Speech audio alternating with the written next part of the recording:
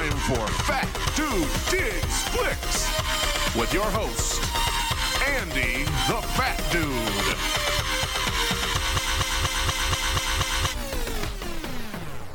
What's up, everybody? This is Andy, the resident fat dude of Fat Dude Digs Flicks, coming to you, recorded from Sioux Falls, South Dakota, and this is it. This is the first episode of The Forces with the Fat Dude. And on this episode, I am joined by my brother, Rick Heller. Now, the purpose of this podcast is to kind of lead up to build anticipation for The Rise of Skywalker, released December 20th in theaters everywhere. I am super pumped for it, and what I want to do is every week leading up to the release of The Rise of Skywalker, I have an episode of this podcast that I've recorded with a guest. In each episode, we will talk about one of the particular movies in this series. And it's kind of, that's the jumping point for our conversation. That's what inspired us to talk. But most of this is just how Star Wars has affected all of these people's lives. Originally, the plan, of course, was to release these episodes in chronological order by release date. But somewhere along the way, I thought that it would be a lot of fun to kind of look at Star Wars as this tradition, as this, our era's, classic story. And, you pass these stories on from generation to generation. And I felt like it would just be fitting to have this be start off with my older brother, who I kind of think is responsible for getting me into Star Wars, and then end with my younger brother, who I feel somewhat responsible, not completely, because the kid, well, I can't even say kid, we're over 30 now, so, but, I feel like to an extent I helped get him into Star Wars. So that's what I'm doing. I am discussing Star Wars with an array of guests, family, some of my local friends, some movie buddies, some people that I enjoy and appreciate online who I thought would be a lot of fun to talk to about the impact of Star Wars on our lives. So this is the first episode. This is kicking this off, and I am super pumped, and I hope that you enjoy. I really do. I do want to just say at the very beginning, and I will talk about this at the very end too, we got so caught up in just kind of the joy of Star Wars that Rick may have flubbed his website. So I do want to say that if you are interested in checking out what Rick has to say as far as high school sports go in the Kansas City, the Missouri, the Kansas area, certainly go to kchighschoolsports.com.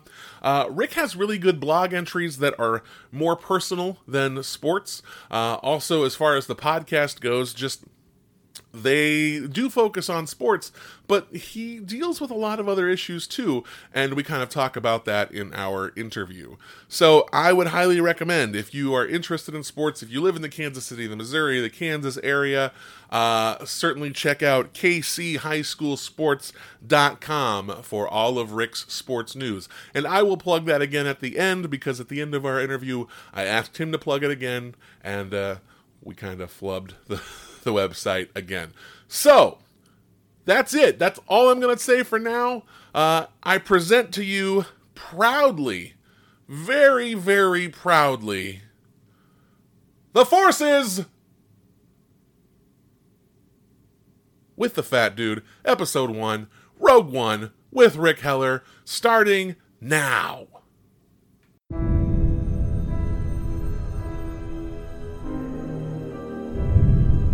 The world is coming undone. Imperial flags reign across the galaxy. Can you be trusted without your shackles? Let's just get this over with, shall we? We've a mission for you. A major weapons test is imminent. We need to know how to destroy it. All right, everybody. This is, I don't know where this episode is going to fall, honestly. This might be the first episode, so this might be the first time you are hearing me talk about Star Wars movies with my cadre of guests. And, originally the plan was to do this in release order, but I kind of sat with it, and I thought that if I'm going to talk about Star Wars as someone who loves this series, I think it would be fun for two different reasons to have my older brother, Rick. Rick, how you doing? I'm good. How are you? I'm doing really well. Now, I thought for a couple of reasons why it would be a lot of fun to kind of have you as the first episode. The main reason for this is that I kind of think that having my brothers as the bookends to this series, talking with you first and then talking with Matt at the very end, would be kind of a fun little personal thing for me. But also, you are the reason that I like Star Wars just at all. Like, because of you, I fell in love with this movie, this series, and I think it's kind of fun for me to talk with you about Star Wars and why you liked it so much and how that rubbed off on me, and then at the end talk to Matt about Star Wars, because I don't want to like claim all the credit in the world, but I think my love for Star Wars rubbed off on him, so it's just kind of that passing of that thing. So that's right. It's passing the lightsaber down through generations. That's right. We feel the Force. So that's right. So Rick, I am super pumped to have you on. Thank you so much for agreeing to do this. What I want to talk about first with you, I want you to tell my audience just a little bit about yourself, and kind of, I think the thing that I really enjoy is that you have taken your passion for high school athletics, and you're starting to really mount a social media kind of campaign around those. So tell the listeners about your high school sports site. Yeah, so first of all, I am excited to be on. This is something I've been looking forward to in a while.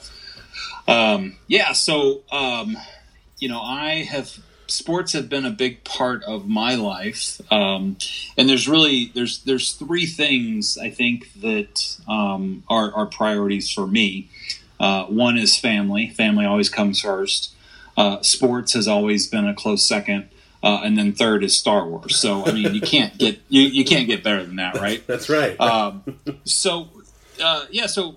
started a website called Kansas City highschoolsports.com, and I'm also on Twitter at KCHS Sports, and really it was an attempt to just cover local high school athletes and local high school sports, because I think, as we've seen throughout the country, a lot of local newspapers have taken a hit because they're just they're down with revenue, and they just don't have the funds like they used to. So I have seen in the Kansas City Star just the lack of high school coverage, and I thought here's a great opportunity for me, someone who loves sports, loves youth sports, to be able to kind of take my passion to the next level. And so far it's gone okay. Like you, I think you would appreciate. There's not a lot of money in it. Nope. But sometimes just having that avenue to take your passion to the next level is really important. So yeah, so it's been a lot of fun. I've met some people. I've put out some blogs. I've put out some podcasts like you. I should say I've put out some podcasts, but not anywhere near the level of your podcast. But you're too kind. It's been a lot of fun, and it's just something I really enjoy doing. And kind of back to the with Star Wars, for me, even though I had that passion for sports, I also have a passion for theater, and it's kind of an oxymoron, because a lot of people think that the jocks or the athletes, that they're not big movie fans or big into theater.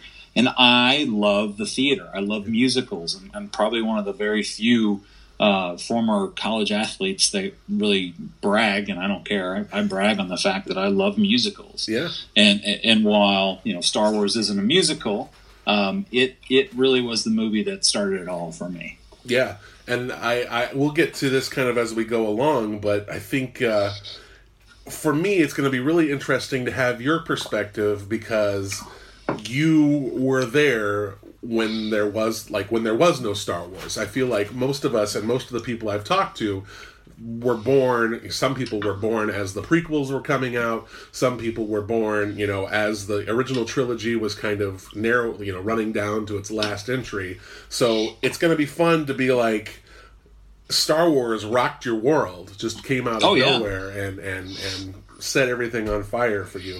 I just want to say that I thought your episode on Crohn's was just fantastic. I was glad that you were able to not only talk to Ashley about it, but to talk to that other athlete that was kind of dealing with Crohn's. I thought that was a really interesting topic, and I think it's one of those things that people that casually watch sports don't really get to invest in what these athletes are going through on a day-to-day basis. And I like that you kind of offer another perspective on what else it entails, being an athlete entails. So I thought that was a really great episode.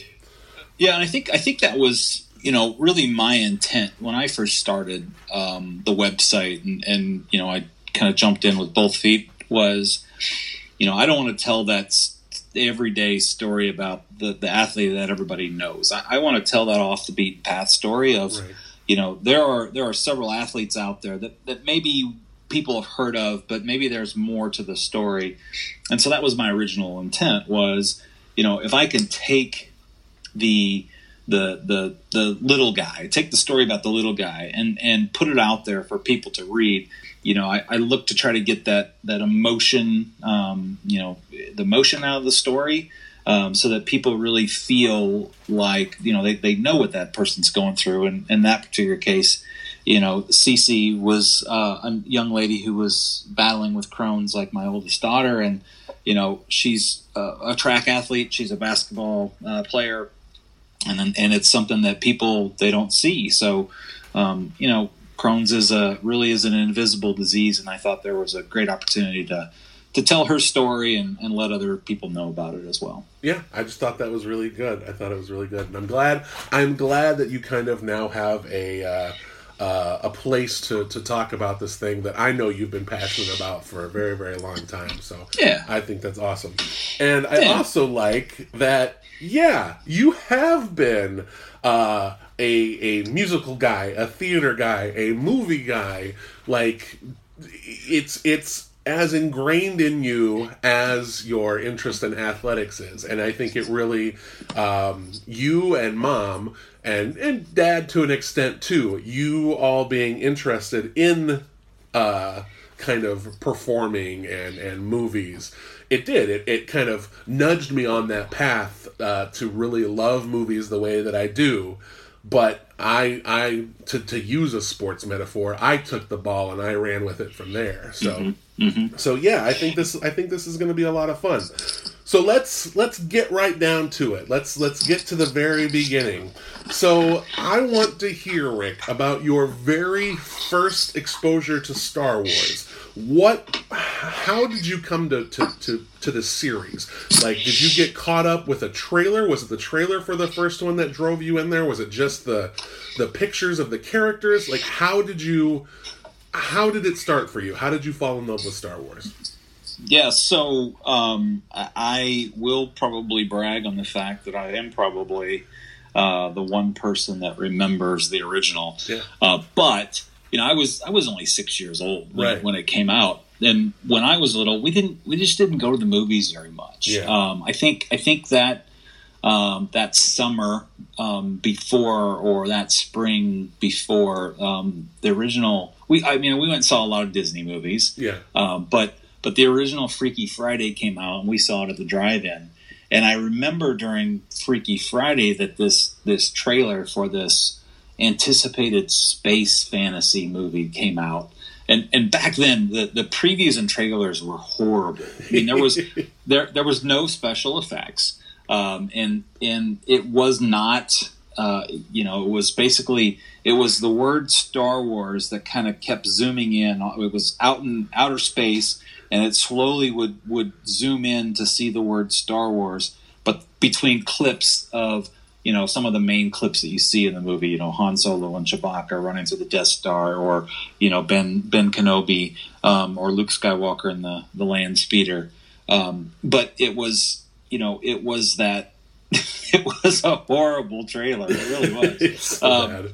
But, at 6 years old, a kid who watched Disney films or Freaky Friday films or, films that were just so normal, this was something different. And Right. and that's what stood out the most was this is about space. This is about something, a hero and a villain. And I think that's what was the coolest thing, as a 6-year-old. And plus, the film inspired toys. So it's, at 6 years old, when you've got toys that are coming out, in that are just like the movie, and man, that's the coolest thing. And they they took that toy license and just ran with it and made figures for every character. And not just every main character. It was like third guy from the left in this scene. He had his own figure, and, this creature. It was Snaggletooth and Hammerhead. That's and right. I mean, it's like, guys from the cantina. It's like, Bob. Bob sits at the chess table. It's like, who the hell's Bob? I don't know, but I got his figure. Yeah. So, yeah. And you look back, you see figures, the action figures today, their elbows move and their wrists move, and they can turn their head. No, we didn't have that shit. We had Darth Vader, whose arms went straight up with a lightsaber that came out of his wrist. I mean, it was just horrible. They were all like that too, like the Obi-Wan, the Luke. They all had that little push tab. That's right. That's right. And but it was.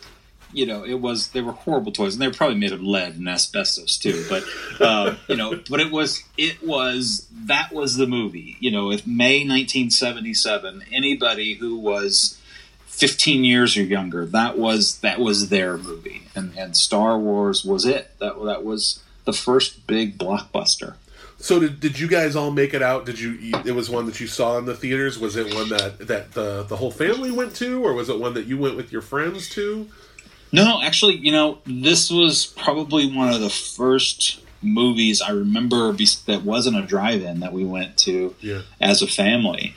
And, we didn't go to movies very often. Right. One, they were expensive. Yeah. But I think I saw Star Wars at the theater 3 or 4 times. Yeah. I mean, that's how good of a movie it was. And, my dad used to say, that movie was crap. He would say that about every movie. But I think this was actually one movie that he may have said he liked, which was a good thing.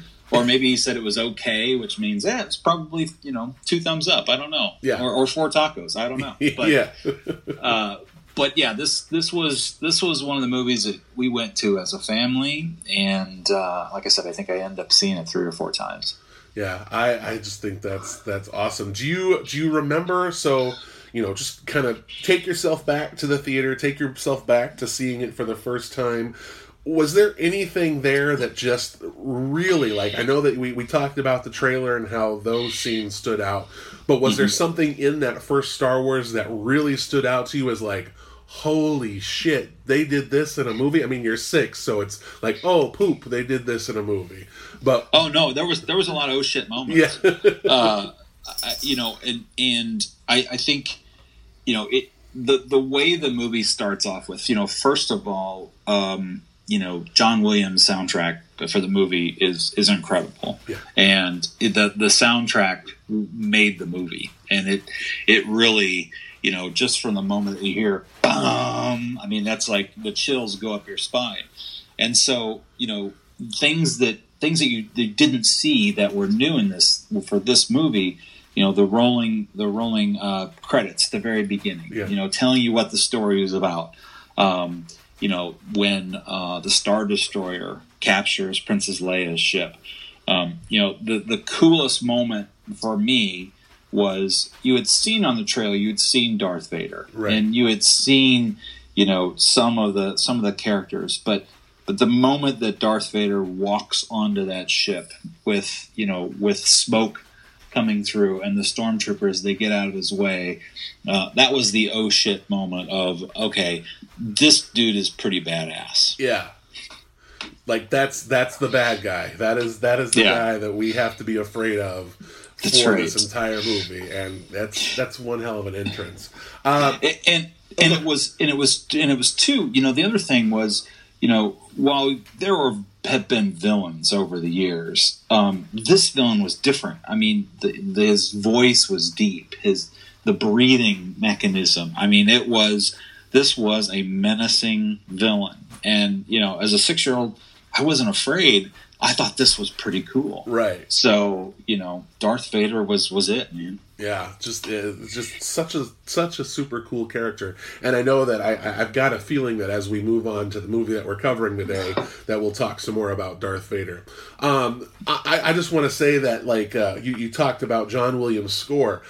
I think the thing that kind of proves just how iconic that score is, that when you go to a movie now, when you see a Star Wars movie now, we have seen the same kind of setup 8 times already, because they don't do it in Rogue One, they don't do it in Solo, right? But every single time, it doesn't matter.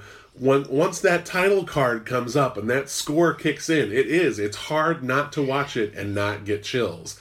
It is just, it's such a great kind of testament to how wonderful that music is. So yeah, absolutely. So I want to kind of move on from there. So you saw Star Wars probably like 3 times in theaters when it first came out. Did you make yourself go out to the theaters, or make sure that the family went out to the theaters to see Empire and Return of the Jedi when those ones came out? What how did your fandom kind of grow from Star Wars, the first one, rolling into those other 2 movies from that original trilogy? Yeah, you know, I think from a fandom standpoint, you know, at the very end of Star Wars, you know, spoiler alert, you know, Darth Vader isn't killed in the first movie. So hope I'm not ruining anything for anybody. But you know, but the Death Star is destroyed, right? And you know, you see his TIE fighter spinning off into space, and so at the time, you know, I didn't know anything about sequels. You know, I'm like, this is a great movie. See it 3 or 4 times, and it's awesome. Yeah. And then, you know, 3-4 years later, 1980, 81, they came out with Empire Strikes Back. And, you know, it was all about Darth Vader. And that's how the movie was billed, was, you know, the return of Darth Vader. Yeah. And so, you know, you've got this, this build up to, I got to go see this movie. And it was a little different with Empire Strikes Back and Return of the Jedi, because, you know, I think I went and saw that, you know, whether it was me and my mom and my sister on a Saturday afternoon, or I think it was just the 3 of us that went to go see it at the theater on a Saturday afternoon. Yeah. And so it was, you know, little different, because it wasn't, you know, everybody in the family, right. But you know, Empire Strikes Back was just a little bit different. It was darker. It was all about Vader and kind of taking Vader to a next level, you know, of this menacing bad guy. And then, of course, there's the moment where all of a sudden you find out who Vader really is, right. And then you're like, wait, what did he say? So. You know, then the anticipation is, okay, now you know there's going to be another movie. Yeah. And you had to wait 2 or 3 years for the last one. But I think I always go back to I am an original Star Wars fan, just because between Star Wars and Empire Strikes Back, they were all about Vader being the villain. And, you know, that, so yeah. Yeah. I don't know if I yeah, and then I think you know, it's always funny to me, because my memory goes back as far as seeing Return of the Jedi in theaters, and I don't know how that sticks with me so much because there are little bits and pieces that I can pick out of my childhood. But I remember going to, I believe it was Indian Hills Theater in Omaha. Yep. And they had the pictures of the characters up on like the tops of the walls. I don't know if it was posters or what they had, but it was just, there were pictures of the characters. And then I remember the Star Destroyer flying overhead and dropping to the floor. And that's my memory of Return of the Jedi, seeing it in theaters. And I know some of the other stuff is kind of built off of what Mom has told me about how I reacted, but those are the things that I remember. And it just kind of, it feels like that movie for me just really set the course. And all of those movies were super tied to merchandising and to toys and things like that. I want to go on record. This is probably 30-something years in the making. But I want to go on record and officially apologize for any damage that I may have done that I definitely did to any of the toys that you owned that were Star Wars related, the G.I. Joe related, anything like that, because I fell in love with those things. And it was just so cool as the series kept coming that there were more and more characters, more and more toys that kept getting released. Do you remember from any of those line of Kenner action figures, were there ones that you just loved that you were like your favorites that you just thought were so cool? It's funny. Yes. So, we used to go shopping on Sundays, which we really didn't go shopping. We just walked through the mall before it was open. Yep. But I remember we would park at Montgomery Ward's, and I remember walking in Montgomery Ward's, and they had a display of Star Wars action figures. And so every Sunday we would walk by that display of action figures, and I'm like, I need some, I want some, I got to get some. Yeah. And back at the Empire Strikes Back days, so you could send away, if you had the proof of purchases from the Kenner cardboard, right? If you sent 5 proof of purchases, you could get, and I don't know, $5 or whatever, you could get a Boba Fett figure. Yeah. So that's how you got Boba Fett. And there was actually, I saw the other day that there was an auction that the original Boba Fett that actually came out with a true launching rocket launcher out of his backpack. Right.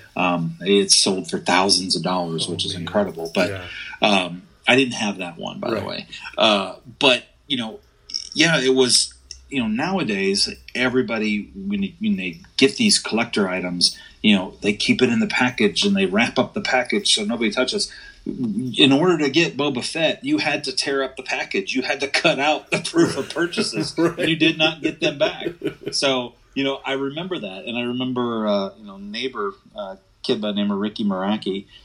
We collected the Star Wars toys, and he got it first. He got Boba Fett first, and it was so cool because I'm like, oh yeah, I gotta get one more figure in order to get the proof of purchase and send it off, and fill out the information. And that day I remember it was in like a little, it was probably the size of like an Apple iPhone box, right? That came, and it was Boba Fett, wrapped up in plastic. Yep. And I was disappointed because I didn't have a card. It didn't have the back. It wasn't like a normal figure. It was actually just Boba Fett in a box. Yeah. Yeah. So while the other figures, they came on a nice plastic or cardboard backing, and you could read a little bit about the character. Boba Fett came wrapped in cellophane plastic, and that was it. So I was kind of excited because you got Boba Fett, but disappointed because there really wasn't much to it. So.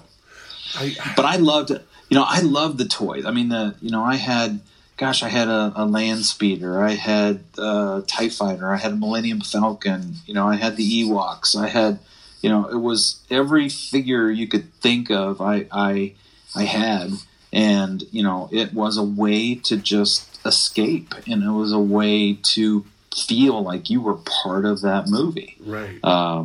And it's funny you mentioned about toys or whatever.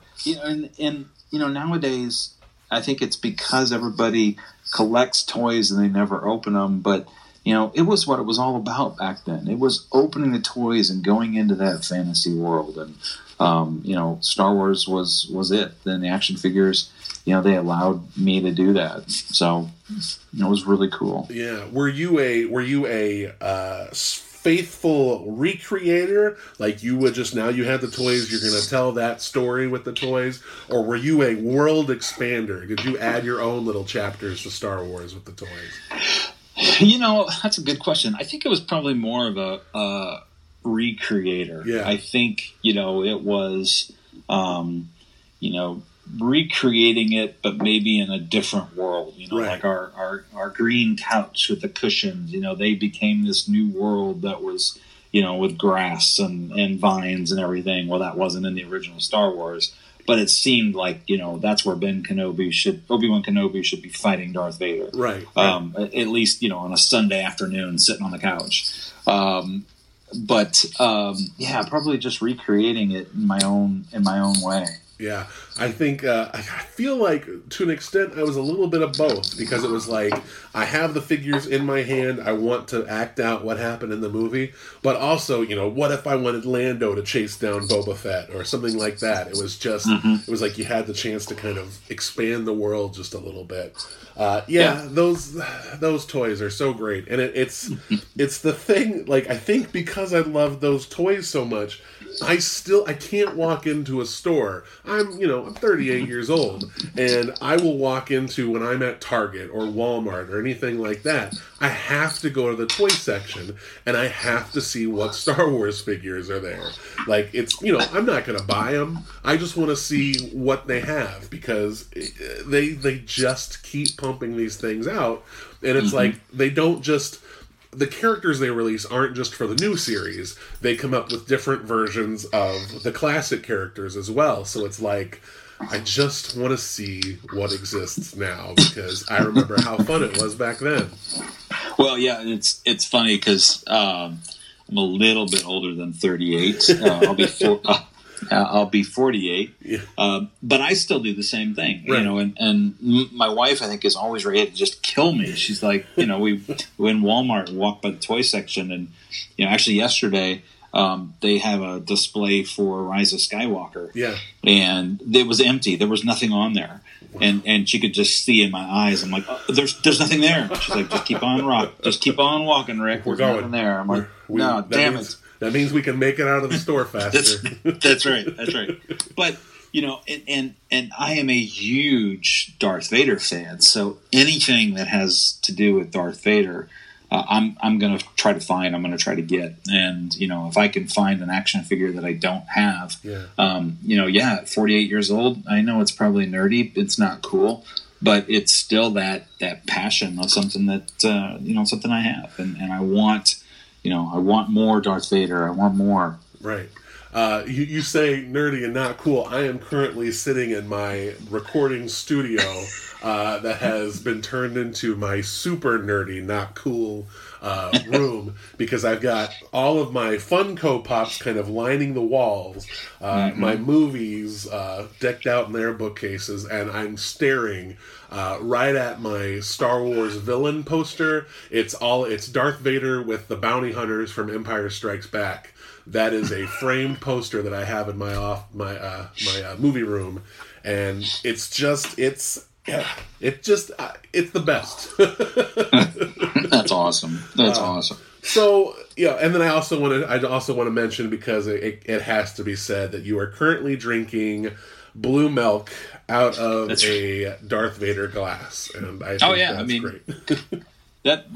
That's what makes the interview, Andy, is you have to have blue milk, and you have to be able to drink it out of the Darth Vader glass. So and I have finished it, and there's no side effects to drinking blue milk. That's good, so we're good. It's a little worrisome. So So I have one of the questions I've been asking people is if Star Wars kind of influenced your creativity. If there was something about Star Wars that kind of put you on the path to doing what you wanted to pursue.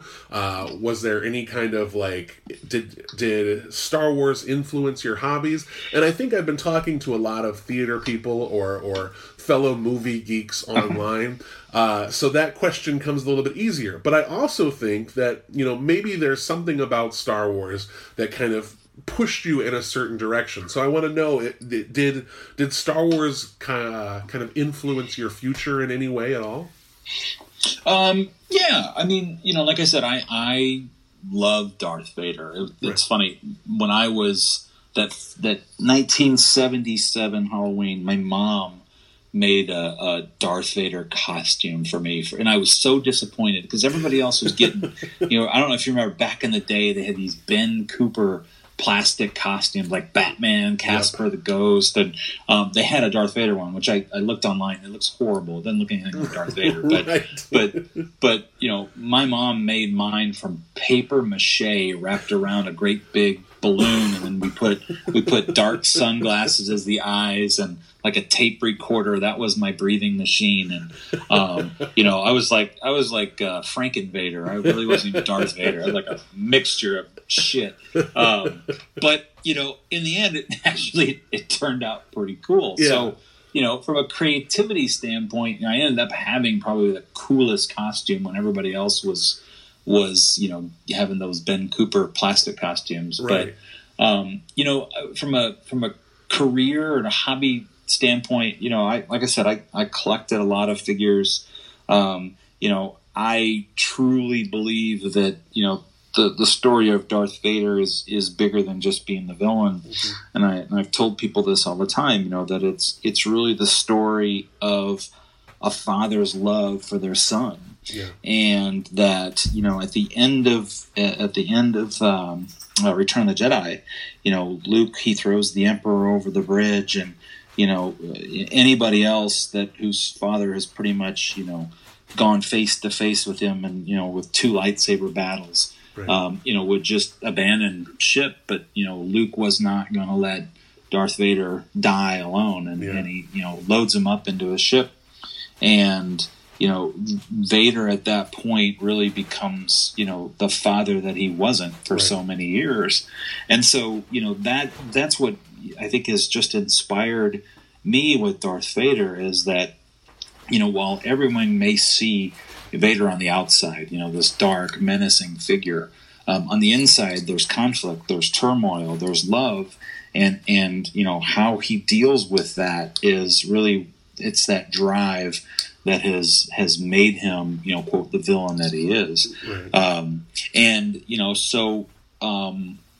I have, I guess from a hobby standpoint, I've kind of surrounded myself with Darth Vader to kind of just remind me that, hey, while people might see me as, this menacing, large, intimidating figure, on the inside, there's that love, there's that passion for my family and my children. And, Darth Vader would do anything, and that was really the whole purpose, is, he was trying to do anything to, save his wife, or the love of his life, right. from dying. And that's what drove him to madness. So, it's gone as far as, my license plates say Darth Vader, or as my daughter would say, they say Darth Vader. Darth Vader.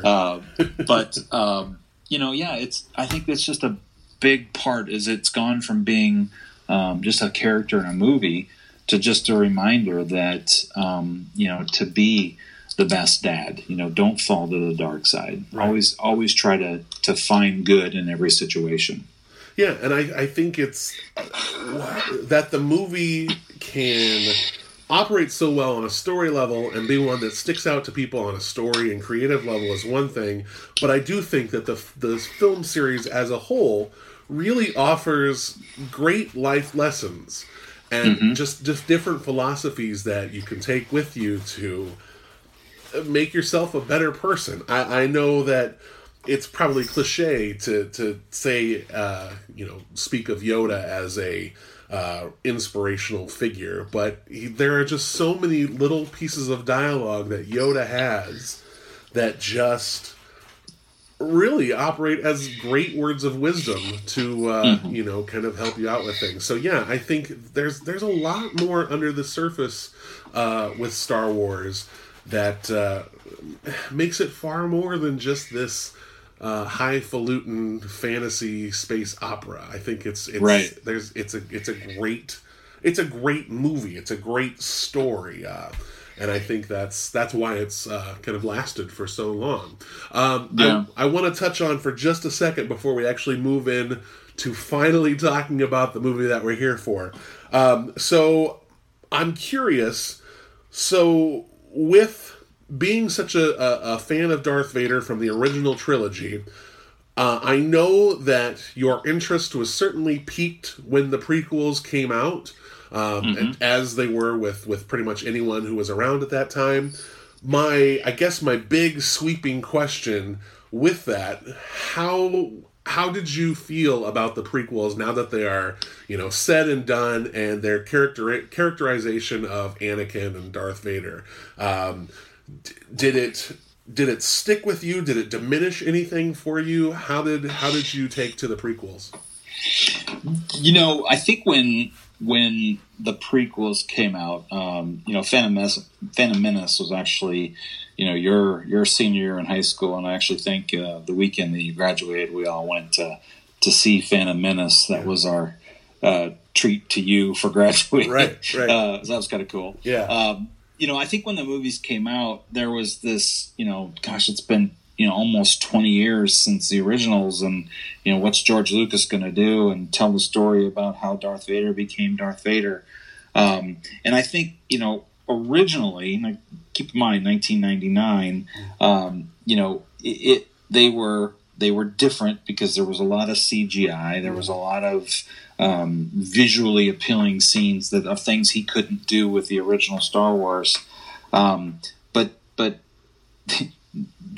they weren't that good, and that's that's the thing where it's like, okay, I love the concept, okay, let's tell the story about how Anakin became the rise of Darth Vader, but Jar Jar Binks, I mean, and it's like different things. It's like Attack of the Clones, which the concept was really, really good, and it just kind of got lost. And there's a couple good scenes in that movie, but so I think at the time that I saw it, I probably would have said Phantom Menace was a great movie, right? But it didn't take very long to look back and say, no, it really wasn't that good.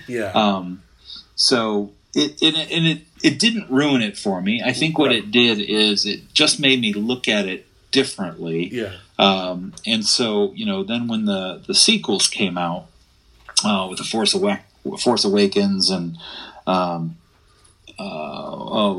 what was the last one? The Last Jedi. Yeah. It was kind of like, all right, now I kind of I'm going into this a little hesitant, right? Because of the prequels, but still going into it as a Star Wars fan. Yeah.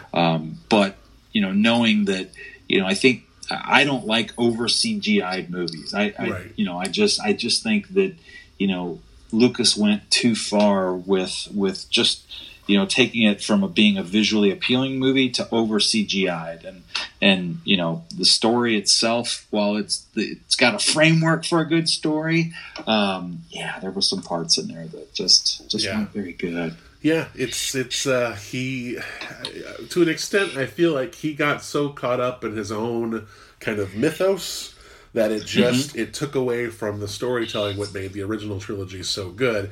And I think that's kind of how I look back on it now too, is that it deepened my appreciation for those first three movies, because it shows that you've got a really good foundation, and if you stray too far from that foundation, it doesn't always quite go the way you want it to. So that's what's your favorite of all time? My favorite of the Star Wars movies Empire Strikes Back. I think Empire Strikes Back is not only it's not only my favorite Star Wars movie. It's one of my favorite movies of all time. Like it's number 2 on my list of favorite movies of all time. I just think it's the feeling that you get. It deepens these characters that, you know, in the first movie they're fun, they're exciting, everything's great.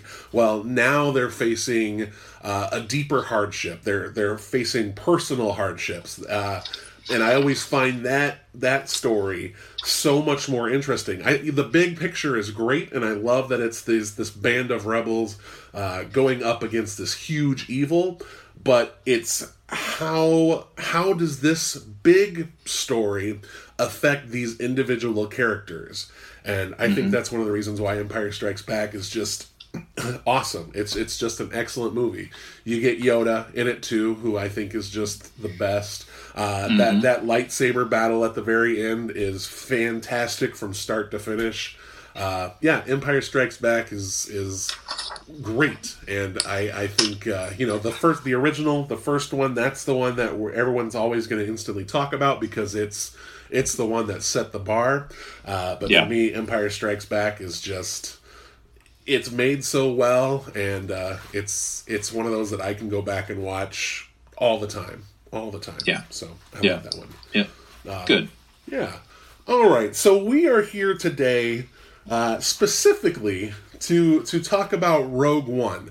Now, Rogue One was such a kind of a different entry because it's not part of what is now referred to as the Skywalker saga, but it is like a direct correlation to what happens in that series. It's the first of the Star Wars story movies, which I don't really know how many more we'll have of those. But yeah, this is an interesting one to talk about because it's that story that really leads into everything that we've kind of come to know about Star Wars. But it doesn't really focus on any of the characters that we've come to know and love. So it's an interesting chapter in the Star Wars series, and it's a fun one to talk about because it's its own entity. So, what is it about Rogue One? What was the motivating factor for you to want to talk about this one? What do you really enjoy about Rogue One? Is this one of the better chapters of the new movies? What is it about Rogue One that really stands out to you? So I will tell you that I believe that if I'm ranking all the Star Wars movies, Rogue One is probably number 3 overall for me. Of course, original Star Wars being number 1, Empire Strikes Back being number 2, and then Rogue One. And I think it's because, at the very end of Star Wars, Mon Mothma is talking about to the rebels about how many people died trying to obtain these plans, and that's the whole premise of Rogue One. Is you know they're going to die, right? You know the ending of the movie, and I think a lot of people are like, "Oh my gosh, they died." Well, yeah, dumb shit, they were going to die. That's what the movie's about. Yeah. But it was so different on just how it was filmed and how it was approached, and different than any other Star Wars movie, and it had a soundtrack, it had a score that was okay, but it just was unique. And you're right, we didn't know any of the characters, except at the very end, of course, Darth Vader, right. But even what they did with the CGI with Grand Moff Tarkin, they made it look as if it was Tarkin. I mean, they made it look like it was the real deal. Right. So I really enjoyed Rogue One. I liked the different story. Yeah. And I also liked the kind of the story of the behind the scenes, the Force. With Star Wars, the Force was the main focus. Right. And in Rogue One, it really wasn't the focus, but there was the underlying premise that the Force is there. Yeah. And that people are one with the Force. Right. And even though it didn't play a primary factor in the movie, it just reminded you about, hey, Star Wars is about the Force. This is a little piece of that. And I love the movie. I thought it was a great movie. Yeah, I do too. It's always a little tough for me when people talk about that they didn't like this one, because I feel like this one really, I mean, it's more connected to the original trilogy in like tone, style, just the way that they put it together than the prequels are for me. I think the prequels feel so artificial, and this one just feels, I mean, it really feels like you're right in the thick of everything. I like this one quite a bit. I know it's not near the top of my list, but I think this one is great. I love, and I want to get your opinion of some of your favorite characters that are kind of introduced here. But for me, the characters, and I hate the fact that their names escape me right now, but the blind guy who kind of feels the Force, it's like he's not a Jedi, but could be. And then his friend, I think it's, oh gosh, it's going to bother me that I don't know their names.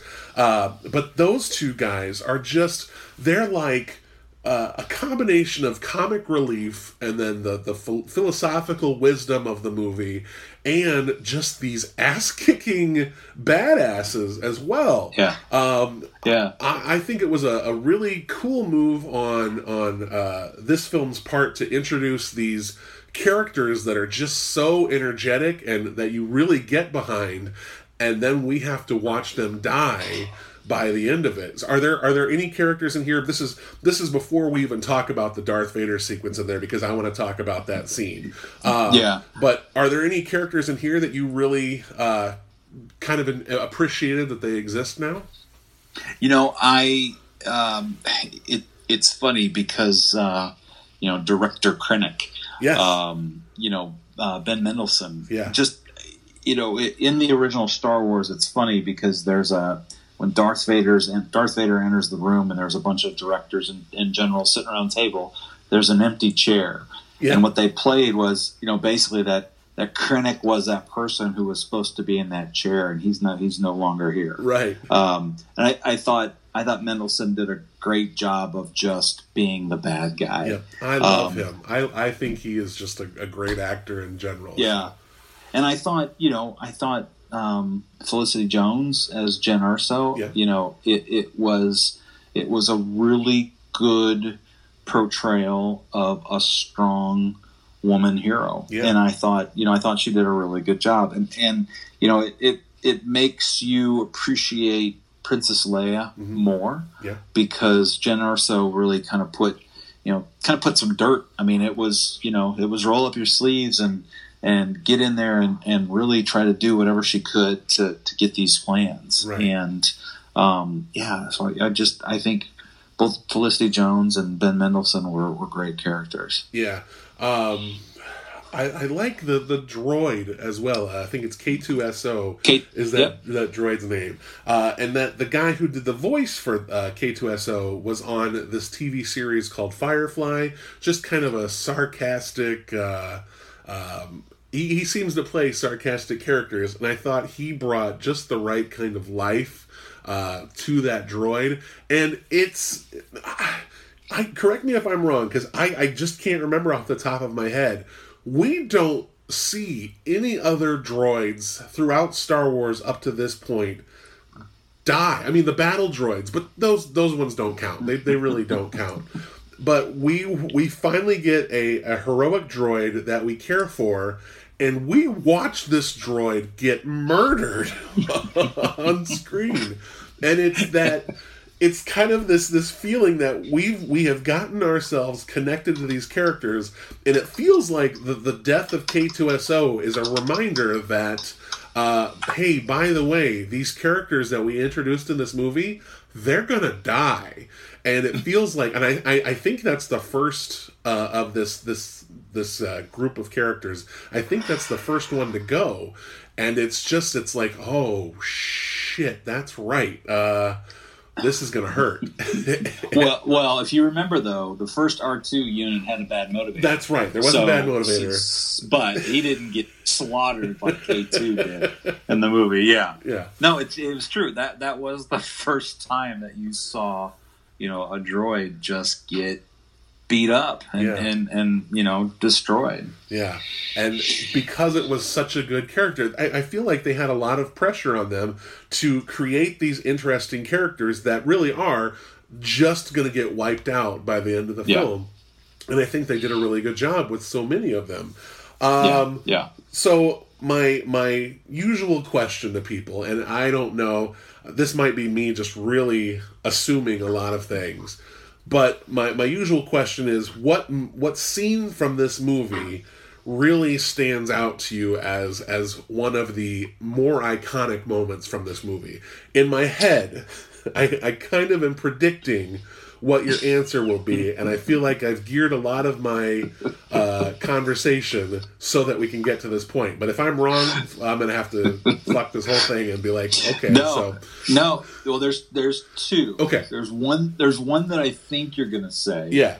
And then there's another one, and I'll say the one that I don't think you're thinking of, and that is when we're first introduced to Darth Vader. Yeah. In the tank. Yep. I think, that is, again, it goes back to, here is Darth Vader in his menacing form, and this is showing vulnerability. Yeah. This is showing him, coming out of the tank before he's got his armor back on. Right. That to me it's a quick shot. It's a cool shot. Yep.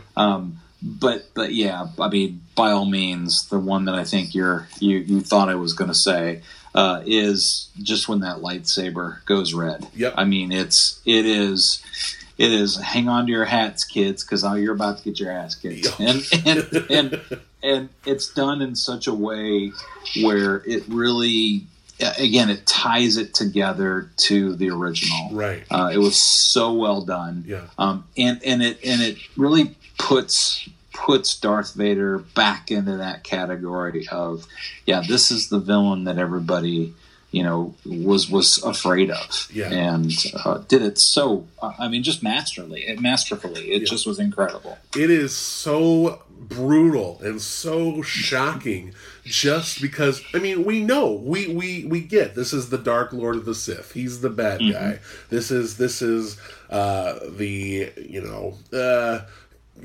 morally objection. It's a villain, but not villain, but yes, a villain. It's that character. But at this point in time, he is evil. And this movie shows us in that scene why everyone is terrified of him. Because he is choking fools, he is stabbing them, like putting the lightsaber through them, slashing them. Like, this was just... It was hard to, not to watch that scene for the very first time. Like, I just felt my mouth drop wide open, and like I moved to the front of the seat, like leaning forward, because that is one of the most brutal lightsaber scenes, I think, in this whole series, up until, I think that I really love the throne room scene in The Last Jedi, but I think this one is even more aggressive than that one, and just really stands out with how violent these laser swords are. Yeah, and it's so methodical, and that's the thing too, where you never see Vader running. Right. It's always that pace. Yep. But everybody was running away from him, and he's gonna get you. And that's the thing where it's just, he is walking with a purpose. Yeah. And he's choking people. He's throwing them on the ceiling. He's slicing them in half. He's stabbing them. But he's continuing to move forward. And it's like, that rebel soldier who's just trying to get through the door. There's not a chance, buddy. Right. You can yell and scream and hit every button. You're gonna die. I'm sorry. You're not gonna make it, man. Yeah. Here's your paycheck. You're gonna die. And then what I also really like about that scene is just how it becomes this oh, here we are. Like, once he kills everybody and you finally realize the plans are being passed off, those lights come on, and there we are. We're right in the blockade runner, and episode 4 is starting. I mean, it's right before that starts. And I thought that the CGI of Carrie Fisher, the Princess Leia bit, it's a little jarring at first, but I think the more and more you watch it, it's kind of like, you know, you could just appreciate what they're doing. And I think that scene is just, that's it. That's the best. Like, I like the movie a lot, I really do. But that final sequence is just, that's the part where I feel like I could pop that DVD or Blu-ray in, and if I were to watch just one scene from the movie, I would play that part. From that moment on to the end. And I do quite a bit, by the way. Yeah, I get that. But, you know, and I think the other thing for me was I tried with this one, and I wanted to avoid spoilers because there was so much talk about the reshoot and, you know, how the movie wasn't working, and so I didn't want to be disappointed, so I kind of stayed offline before I went to the movie, to avoid everything. So I knew Darth Vader was going to be in it, but I had no idea the way it was going to end. And so for me, it truly brought tears because, you know, this was, like you said, this was the blockade. This was the beginning of Star Wars. And to see, you know, it was not the best CGI, but to see Princess Leia again, it was amazing. Yeah, and my brain is not as great as it was when I was younger. I think that's just kind of the downfall of that number going higher. But I feel like that happened. Rogue One was released either just as Carrie Fisher or just shortly after Carrie Fisher passed away, or as she was in a coma. Like, I don't remember exactly, but I just remember that moment when she appears on screen. It just felt perfect. And that the ending of that movie is so fantastic.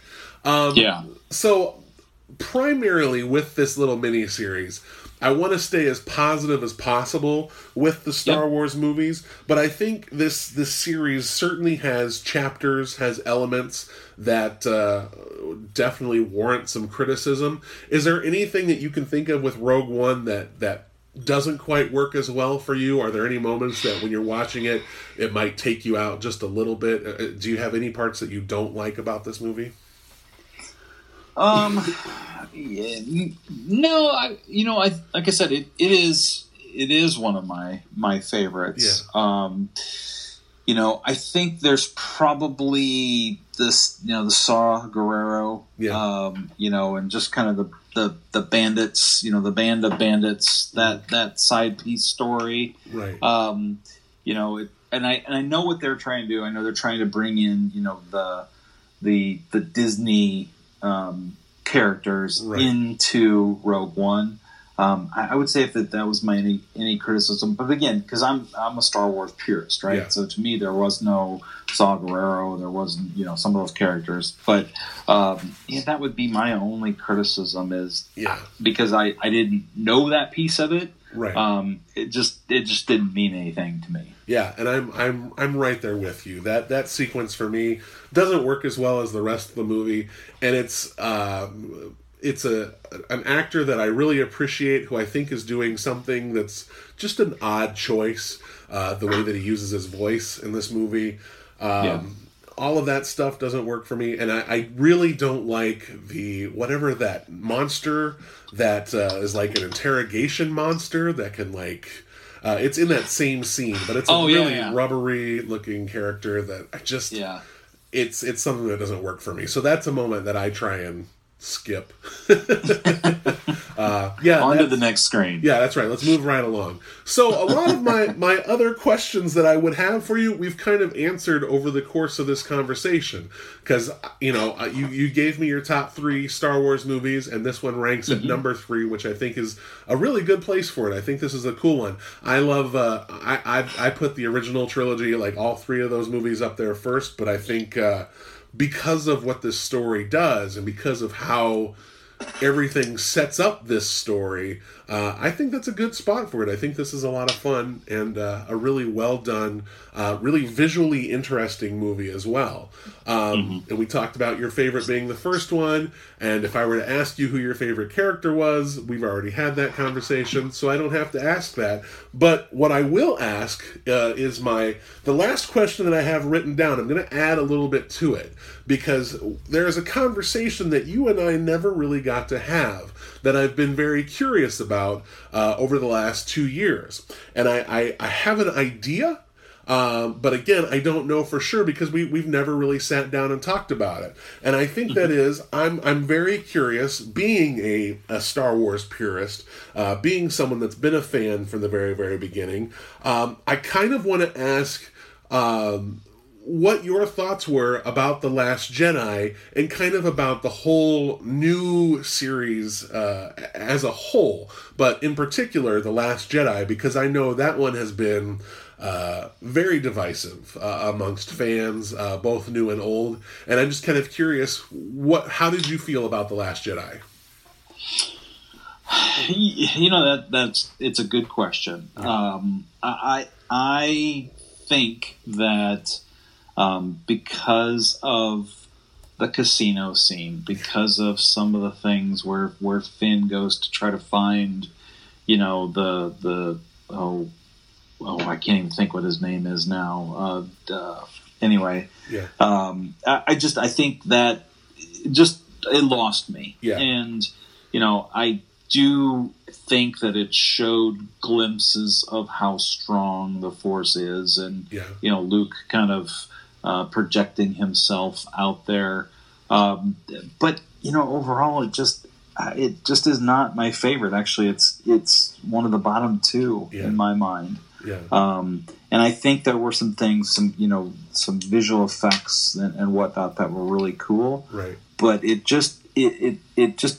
stands out as not being one of my favorites at all. And I was so waiting for Luke Skywalker to come back. Yeah. I thought The Force Awakens was a great movie. I really did. I actually, that's, you know, one of my top 5 ones. Right. And I know some people say, well, it's just A New Hope, just all over again. But, you know, there were some things in Force Awakens that were very well done. Yeah. And so I was waiting to see, okay, now that Rey has found Luke Skywalker, and, you know, the first thing he does, he throws the lightsaber over his shoulder. I'm like, wait a second, this is not what Luke would do. So, yeah, I mean, one word, I was disappointed. Right. You know, do I hate it? No, but I was just really disappointed. Yeah. And I get that. I think the scene that you mentioned, that casino scene, everything that happens on Canto Bight just didn't work for me. And then, like we talked with Saw Gerrera, Forrest Whitaker, and Rogue One, whatever Benicio del Toro is doing in this movie is just obnoxious as hell. Because he stutters. I don't, dude, just say your line. Your stuttering is not going to make me like it any better. Yeah, just that character. Like, I bought some action figures before Last Jedi came out, and that was one that I was like, you know, before it came out, I was like, oh man, I hope I find a Benicio del Toro action figure. They didn't release that one until after the movie came out, and I was like, you know what? Nah, I'm good. I like the movie, I think, a lot more than you did, but I can always understand people's criticisms with it, because it didn't just do things differently. I think it really bucked people's conventions to a point that it just made them very uncomfortable and made them feel like this was just it didn't feel as connected to Star Wars to a lot of people. Right. But for me, that throne room scene, that battle where Kylo Ren and Rey team up to take out the guards, that seems fucking awesome. Yeah, and it is, and I think that is kind of setting the tone for Rise of Skywalker. I think that, you know, you're going to see them team up a little more in the next one. Yeah. And I think we'll find out more about who Rey is and where she comes from, and the connection with her and Kylo Ren or Ben Solo. Yeah. But yeah, the throne. I would say that for as bad as the casino Canto Bright scene was, the throne room scene was awesome. Yeah. So that'll lead me into my last question. You kind of touched on it a little bit, but what do you hope to get out of The Rise of Skywalker?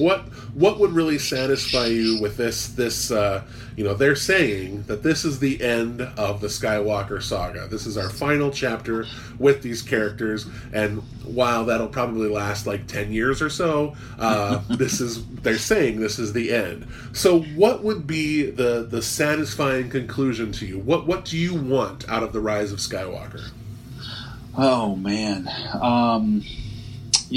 I would say I want to see Vader, and I think I'm hoping that we get to see Obi-Wan and Anakin, even if it's as Force ghosts. I think that would be cool, because we saw the Force ghosts of Yoda in the last one, and I do think that was very well done in The Last Jedi, by the way. And it was a good connection to the previous films. And I want to see lightsabers. I want to see just amazing lightsaber battles, which from what the trailer shows, there's going to be several. So I'm looking forward to that. And and it is sad that it is going to be the end of the Skywalker story. But I think there's going to be plenty of more. I know with Disney Plus and The Mandalorian coming out and a Kenobi series, I think Star Wars will live on. And I'm hoping that they do Knights of the Republic as kind of the next series, kind of going the old school.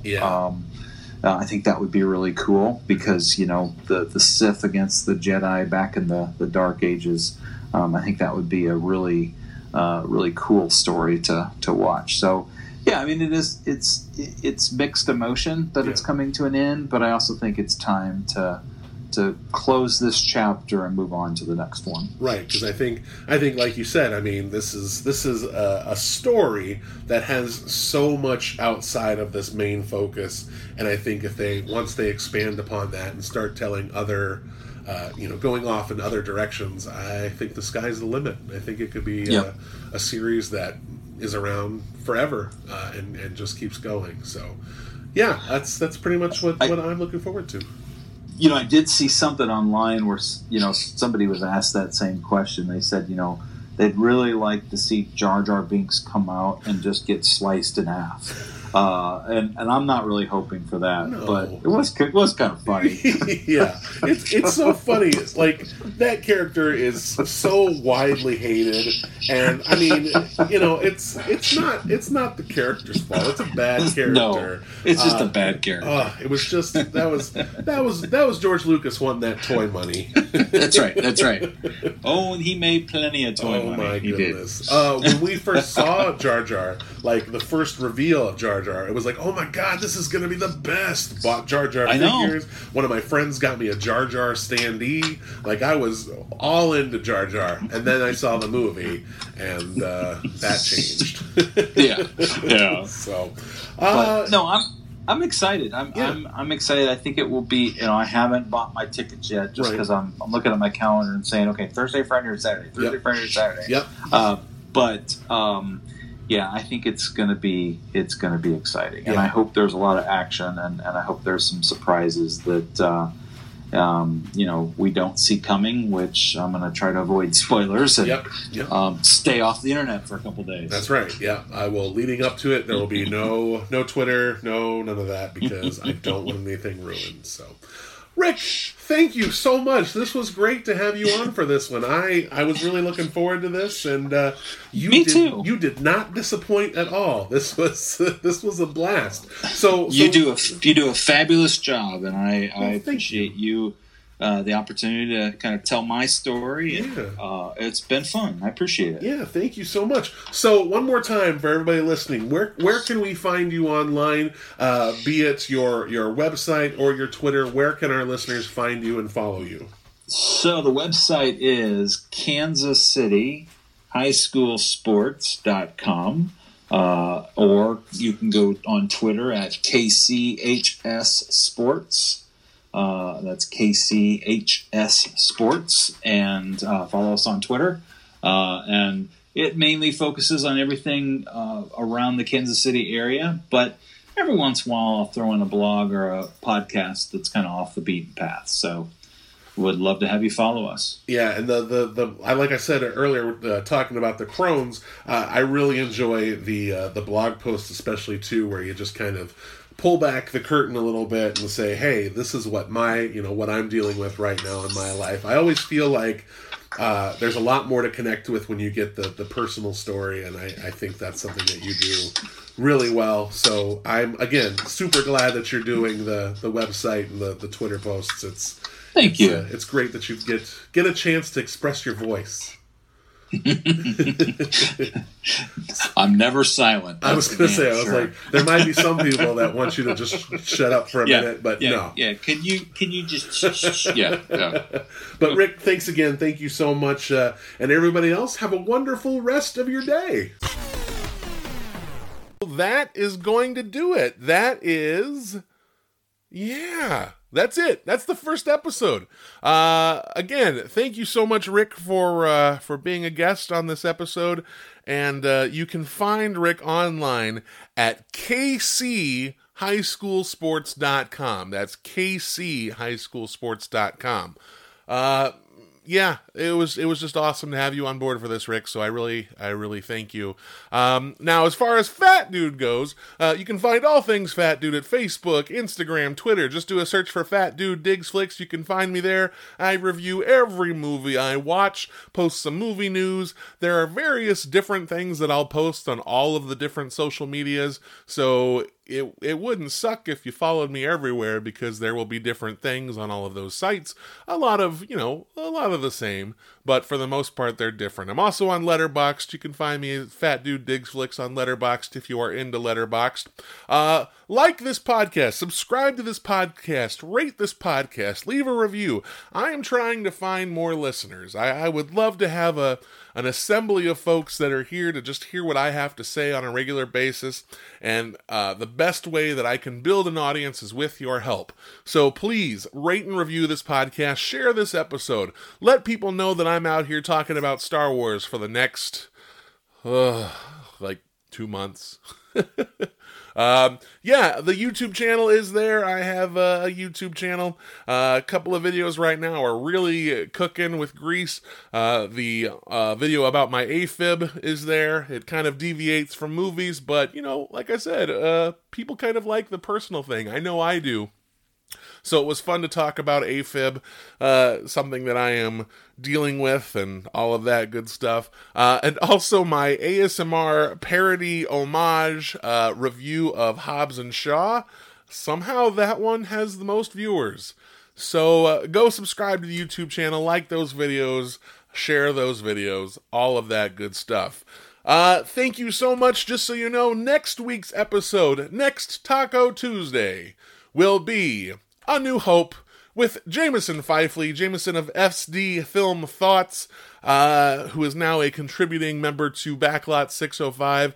Jameson and I have been friends for a long time, and I needed him involved with this, so Jameson will be talking about the one that started it all, Star Wars A New Hope. Thank you so much for listening. This has been The Forces with the Fat Dude. Have a wonderful rest of your week. Thank you for listening to Fat Dude Digs Flicks.